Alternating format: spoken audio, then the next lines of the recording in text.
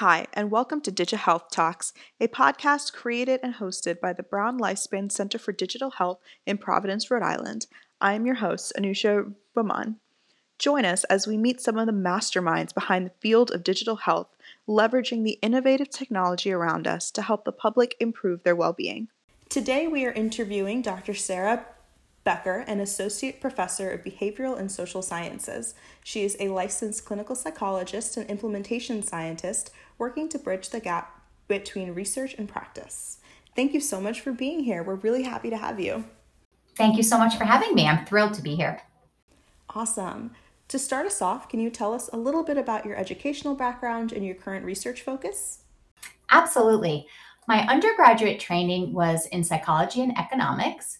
And following my undergraduate, I actually worked in business for 3 years. And I worked as a strategy consultant, which meant that I advised Fortune 100 companies on their strategic priorities and business strategy. And I was specifically in the change management and healthcare practice area focus groups, which meant that I worked with pharmaceutical companies and biotech companies on business strategy and often to help them manage the process of large-scale organizational change initiatives, such as mergers and acquisitions or other big strategic changes. It was around that point working in business for 3 years that I missed my psychology roots and decided to apply for a PhD in clinical psychology.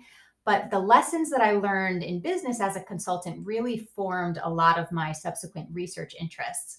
And so when I became a postdoctoral fellow at Brown in 2009, 12 years ago, and I was tasked with writing my first ever grant proposal, I decided to merge my interests in psychology, which was working with adolescents primarily. And I was interested in working with adolescents with substance use disorders for a variety of reasons, which I'm happy to get further into. And I decided to merge that with my business training, work with organizational change initiatives. And also, I forgot to mention working with pharma companies. I was really often situated with the marketing teams played such a huge role whenever they did organizational change work. And so I got very interested in how do we market behavioral treatments better and how do we help organizations to prepare for the change of implementing behavioral interventions. And that's really where my interests in dissemination and implementation science began. So it sounds like you didn't come from the quote unquote traditional background of academia or research or something. I think that's definitely accurate. I would say I got to a more traditional background eventually, but I certainly came to my current interests largely through a business lens. Can you tell us what exactly dissemination and implementation science even mean? Absolutely. I think in a nutshell, dissemination and implementation science is the study of how to bridge the gap between what we know in terms of public health knowledge and what we actually do in terms of public health practice. And the dissemination word and the implementation word have slightly different meanings. So, dissemination science is really the act of spreading information about effective treatments, services, or what we sometimes call innovations. And usually the goal of dissemination science is to build knowledge and awareness. And implementation science is really the act of helping to take an innovation or a specific effective treatment or service and integrate it into a community setting. I mentioned before that I double majored in psychology and economics, so I tend to think about this through an economic lens, that you can think about dissemination science as work to increase the demand for an innovation, and you can think of implementation science as work to increase the supply.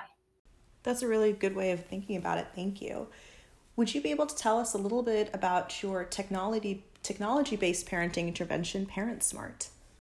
Absolutely. I actually just came from a Parent Smart meeting. This is a project that lately I've been spending a lot of time thinking about. I'm very excited about. So, Parent Smart is a technology assisted intervention for parents of adolescents in residential treatment. And typically, teens that present to residential treatment are those that have the highest level of mental health and substance use problems and difficulty with functioning across multiple life areas. But unfortunately, they also tend to have a lot of issues with relapse and recurrence after their residential treatment stay. And we know that when treating an adolescent, one of the most single effective things that you can do is involve their parent in treatment. It's an evidence based principle, and it's really been shown that multiple evidence based practices that involve families or parents concerned significant others do significantly better and are associated with better treatment outcomes than treatments that address the adolescent alone.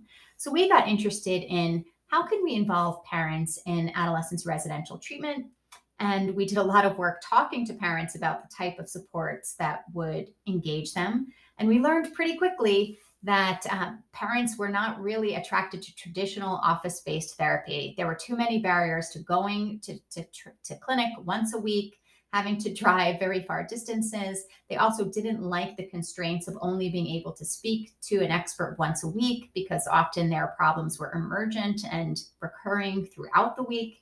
And so we heard a lot of themes that made us think a technology based solution could be helpful. So we, based on parent feedback, designed Parent Smart, which is an intervention that combines several elements, all of which are delivered via technology. So there are really three that I'd love to highlight. The first element is an off-the-shelf program that actually I did not develop. It's called Parenting Wisely. You can view it at parentingwisely.com. It was developed by FamilyWorks. It's a really popular off-the-shelf product that we offer to parents that basically allows parents the ability to watch videos of parents interacting with their teens and seeing different family problems and possible solutions. It demonstrates what's an effective solution versus an ineffective solution. And then we layered in two other aspects based on parent feedback. The second thing we layered on is we layered a smartphone app that is also conveniently called Parent Smart, but which we really use as the name of our overarching intervention. And it has two forums designed to meet two of the needs we heard from parents. One need parents shared was they wanted to network with other parents. They wanted to speak with other parents that had gone through similar struggles raising a teen that needed residential care. So we have a Connect with Parents forum where parents can interact with each other and seek support from one another. And then the second need we heard was they really wanted to access an expert for emergent needs that they didn't have to wait for once a week traditional office-based therapy for. So we also have an Ask an Expert forum where parents can immediately ask their emergent parenting questions and get a response from a team of clinical experts. And then the third piece that we've layered in is we have telehealth coaching sessions. And that was also based on feedback from parents where they said, I'm a little bit technology shy and I like the idea of a technology solution, but I need you to hold my hand and teach me how to use it. So the telehealth sessions are really to teach them how to use the Parenting Wisely. We model the computer program, how to log in. We show them how to watch the parenting videos. We show them how to use the app. And if they have issues, we help customize it by saying, oh, based on what you're saying, it sounds like this specific module of this computer program might be helpful for us to watch together. And we use the technology as an integral part of those telehealth sessions. So you really took the main issues that we're having and you just built technology around it to best help the parents. Is that right? I think that's exactly right. I would say the other thing I would mention, though, is that not all of what we built was new.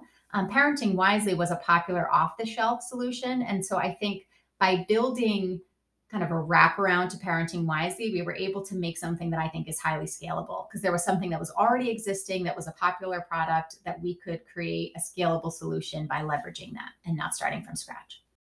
I'd like to talk a little bit more about that third piece that you mentioned earlier about teaching parents how to use the technology. I think that's something that we often miss when we're creating these digital interventions. I've seen that in a couple of research studies involving digital health.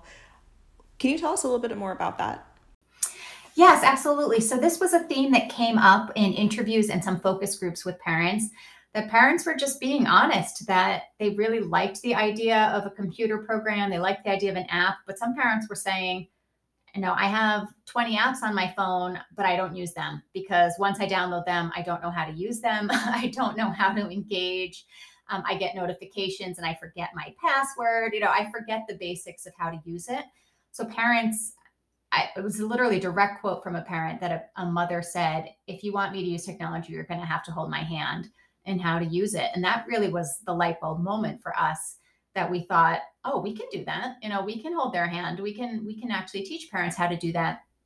And so we really designed our telehealth coaching sessions around that feedback that we were hearing from parents, and made it such that in the sessions, we either via Zoom or phone, we prefer Zoom when possible, show them exactly how to use the technology. We're on the phone with them as they log in for the first time. We walk them through how to use it. And we actually use the technology as a clinical tool within the therapy session as well. So rather than us trying to teach a skill, we say, now let's watch this vignette together, and then we watch the videos and we say, what did you take from that video? What do you think the parent did well in this situation? What could the parent have done better? And all of that is really built upon the technology. Could you touch on the scalability of that concept a little bit, even for other research studies? That is an excellent question. And I think that is something, when we submitted this grant, I should say that Parent Smart now is in its second iteration. So for those that are familiar with the grant funding world, our first 3-year pilot was funded by a National Institute on Drug Abuse R34 award, which is really meant to be a pilot award mechanism. We tested this with 61 parents and 61 teens. The data looked beautiful. So we have now applied for a bigger study, and we have what was once a 5-year R01 that has been converted into a 10-year R37, which is extremely exciting. Something else I can chat about if there's time. But basically, we're now doing a bigger study of this with 210 parents and 210 teens. And I would say the reviews that we got when submitting that R01, the main issue that came up was asking about scalability. And the response that I gave is that I think the way I'm conceptualizing this based on residential staff feedback is I'm hoping that at the end of the day, Parent Smart can be an off-the-shelf product that a residential facility could purchase, and that the telehealth sessions would actually be baked into the product. So you would purchase a subscription for 6 months that included a subscription to Parenting Wisely, a subscription to the app, and a subscription to kind of these BA level coaches, which is the level that we train of folks that can train people on how to use the technology. Whether or not that is going to be the ideal outcome, I think is part of the question that we'll be addressing, because I think another way you could frame this is trying to train residential staff to do that hand-holding themselves. But I think for me, the big thorn in my side is kids that are discharged from residential. The question of who owns their care is a big one from a billing perspective, because once they're discharged, they're no longer being billed by the residential facility. And so the residential facility was telling me they could purchase a subscription and bill that into the bundled rate. But if they tried to do fee for service and have their own clinicians do it, it just becomes a little bit difficult because the clinician no longer owns the teen once they're discharged from a liability perspective. So, as we know, the field of digital health and technology is very broad, and so I want to talk about a lesser-known topic that we don't quite hear about so much: workforce development. How do you use technology to impact healthcare workforce development? I'm so grateful that you asked me that. This is also a topic that I think is really important, and I agree with you, it's not discussed nearly enough. So, and I mentioned before the difference between dissemination and implementation science. I tend to think of what we're doing in Parent Smart as on the dissemination science side. It's a way we're trying to improve demand for services by creating products that could be marketed either directly to parents or directly to residential facilities, and in a way that addresses demand for additional services. Workforce development falls squarely in the implementation science side, in the sense that in order to increase the supply of services in the community, we really need a workforce that's able to deliver it. And one of the things that I do is lead a regional training center called the New England Addiction Technology Transfer Center. It's a initiative funded by the Substance Abuse and Mental Health Services Administration. And we do a lot of workforce development, and we use a lot of technology to do so. I would say we always have been in that space of using technology. And of course, the last year and a half throughout the pandemic, we've really had to embrace it for 100% of what we do versus a fraction of what we do, which was how it was done historically. But one of the things we've really been challenged to do, especially with COVID, is think about how do you train and provide technical assistance to the workforce in a way that really leverages technology, and that I think leverages technology beyond a webinar. And so I think all of us listening to this podcast are probably familiar with webinars that we can attend.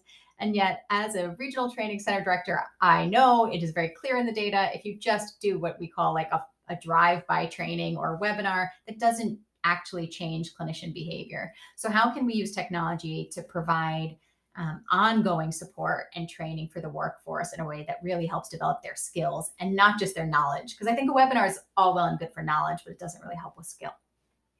So we have done a variety of things. One thing we've tried to embrace is a model called the ECHO model, which I believe stands for Extending Community Health Organizations. If I got it wrong, I apologize, but it's something very close to that. And it is the idea that people come together for these structured, basically essentially Zoom calls, but video conferencing calls around specific topics to provide workforce support and peer consultation. It was actually developed by a team at University of New Mexico, and it was to meet the needs of rural providers, and it was to meet their needs prior to COVID. So at the time, this was a really innovative idea because we didn't have Zoom meetings all the time back then.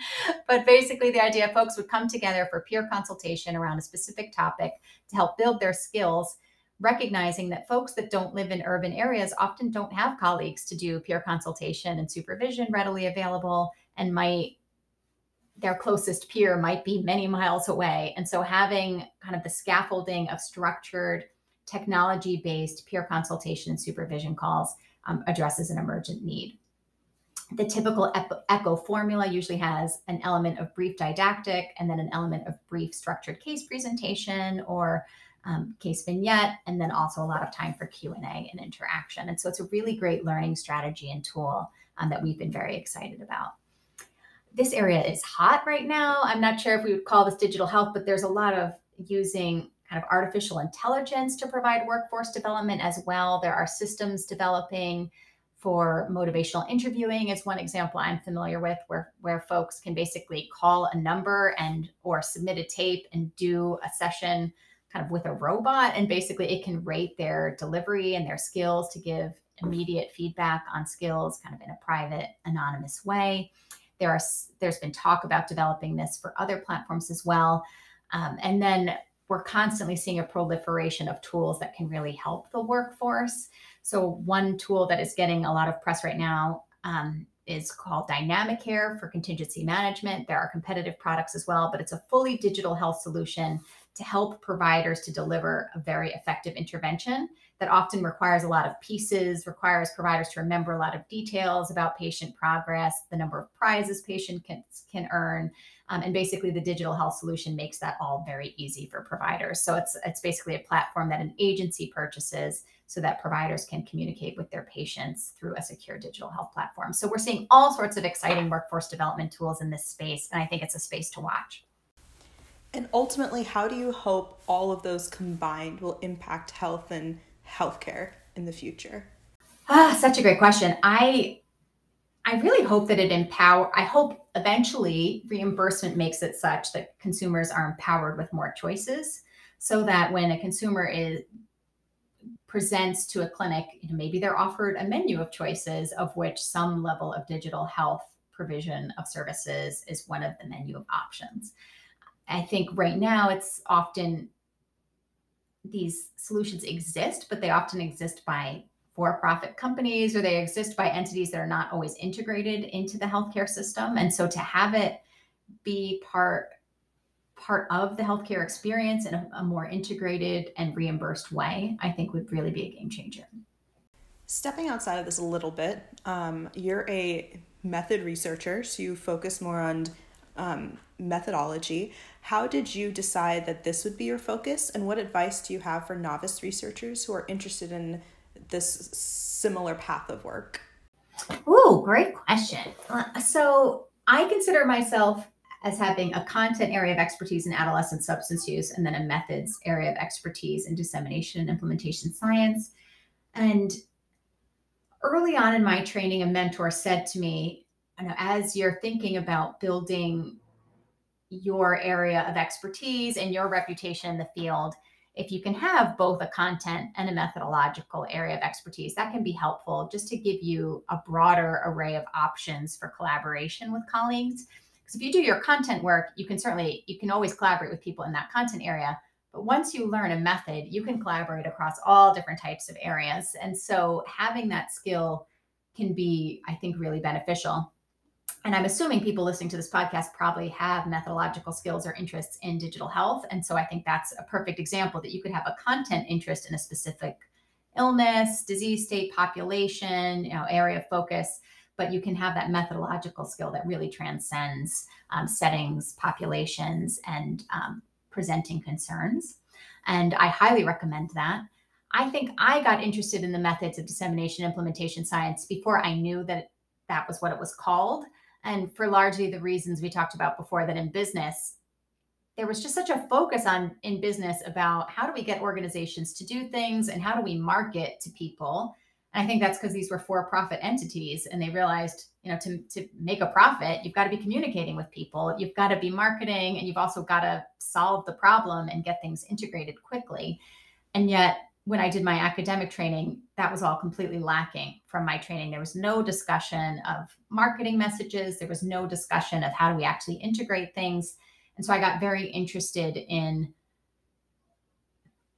understanding that as a field of study. And it wasn't until 2011 when the NIH announced their first ever training institute in dissemination and implementation research. And I read the description that I was like, oh, this is what I'm doing that I didn't know how to name. And now have been really involved in that space ever since. Very cool. Thank you for that. And to wrap us up, how do you see technology changing how we implement research interventions and projects, say in the future, 20, 30 years from now? Gosh, I hope that 20 to 30 years from now, everything we do is better, quicker, faster, more efficient, thanks to technology. And that I think what I'm learning with ParentSmart, I don't think we will ever replace the human touch. I think there's something really special about the human touch. So I like to think about technology not as a clinician replacement or as like a behavioral health disruptor necessarily. I like to think about it as a clinician extender. And so I like the idea that in the future, we can see clinicians, we can see nurses, doctors, but technology just so extends the reach of what those limited folks are able to do. I think we've seen with COVID, we so need to respect our healthcare professionals. Many of them are burning out just because of the demands upon them. And so if we can allow each person to reach more patients via technology, if we can replicate some of what they're doing, extend what they're able to do off hours, out of standard work environments, I think that will just help our healthcare workforce and it will help our patients. So I'm hoping that we can really just continue to lean into technology to extend the reach of what we do. I share that hope. Thank you so much for being a part of this episode. We loved having you and we learned so much. It was mutual. I absolutely loved being here. Thanks so much.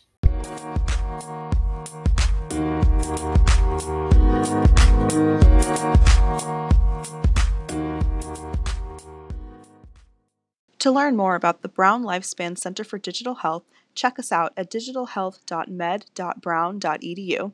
Don't forget to listen to our past episodes, available wherever you get your podcasts.